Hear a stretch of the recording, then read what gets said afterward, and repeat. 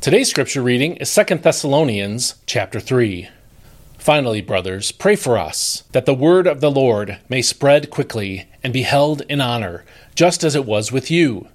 And pray that we may be delivered from wicked and evil men, for not everyone holds to the faith. But the Lord is faithful, and he will strengthen you and guard you from the evil one.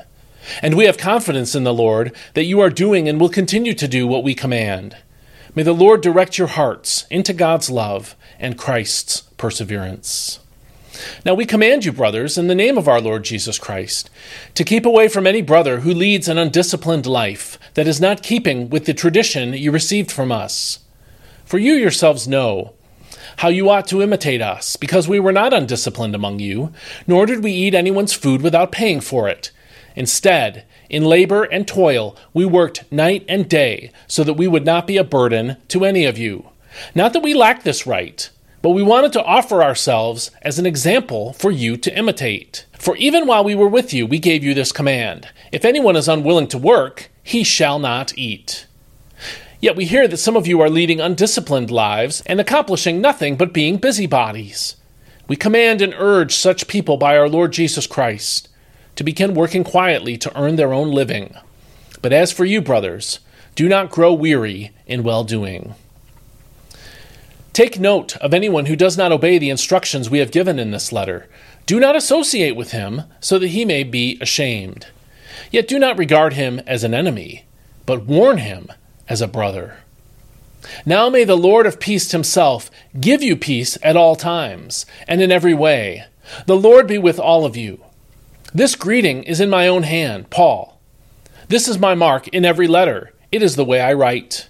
The grace of our Lord Jesus Christ be with all of you. This is God's word. We all know that we should be praying for our missionaries and others who serve the Lord full-time in ministry. But what should we pray for specifically? Maybe we ask the Lord to bless them, but what do we really mean by that? 2 Thessalonians 3 starts out with Paul's request for prayer from the Thessalonians. He asks them to pray specifically for two things. Both of these requests serve as good models for our praying for those who are serving the Lord in the gospel. So, we should pray, first of all, for people to be saved through the gospel message. Verse 1 says, "Pray for us, that the message of the Lord may do two things, spread rapidly and be honored." The message of the Lord spreading rapidly means that people come to Christ for salvation, a few or more at a time. Instead of reaching people one by one, which is a great way to reach people, but the gospel spreads rapidly when a crowd of spiritually hungry people hear the gospel and trust Christ. They in turn are discipled and organized into churches while simultaneously telling others they know about Christ.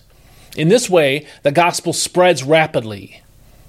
The phrase "be honored" is a way of referring to the response of faith.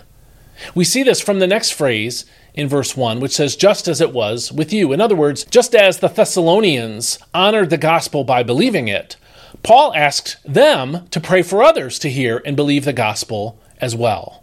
And so this is the first way in which we can pray for those who serve the Lord. Pray for many to hear the gospel and for many to respond to it in faith. A second thing we can pray for is for preachers to be delivered from persecution. Paul's second prayer request for the Thessalonians is in verse 2, "and pray that we may be delivered from wicked and evil people." This is a request about persecution, specifically that God would rescue his servants from those who would seek to harm them physically or make it difficult for them to communicate the gospel. Calling them wicked and evil people not only describes their own lifestyle, but it reminds us that those who oppose the spread of the gospel are sinning against God. Their opposition is wickedness itself. They are not merely misinformed. They are opposing the Lord and his work. The last phrase of verse 2, "for not everyone has faith," explains why there are wicked and evil people in the world.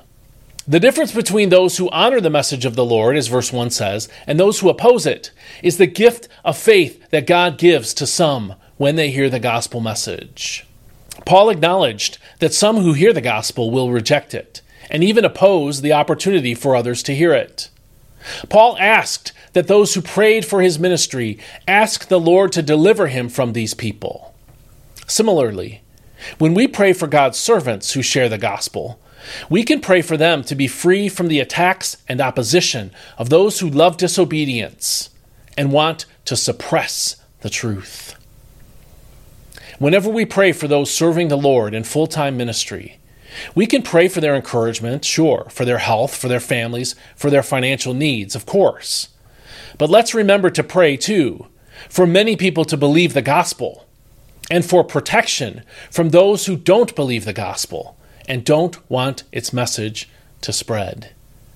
And so let me encourage you now, here at the end of this devotional, to take a few minutes and pray for one or more servants of the Lord, missionaries, pastors, whatever. Pray for them, that God would use their message effectively to reach many people for Christ. And pray for them to be preserved from those who would want to harm them and stop the spread of the gospel. This is a way of praying that is pleasing to the Lord. So take some time to pray that way just now, and I'll see you next time.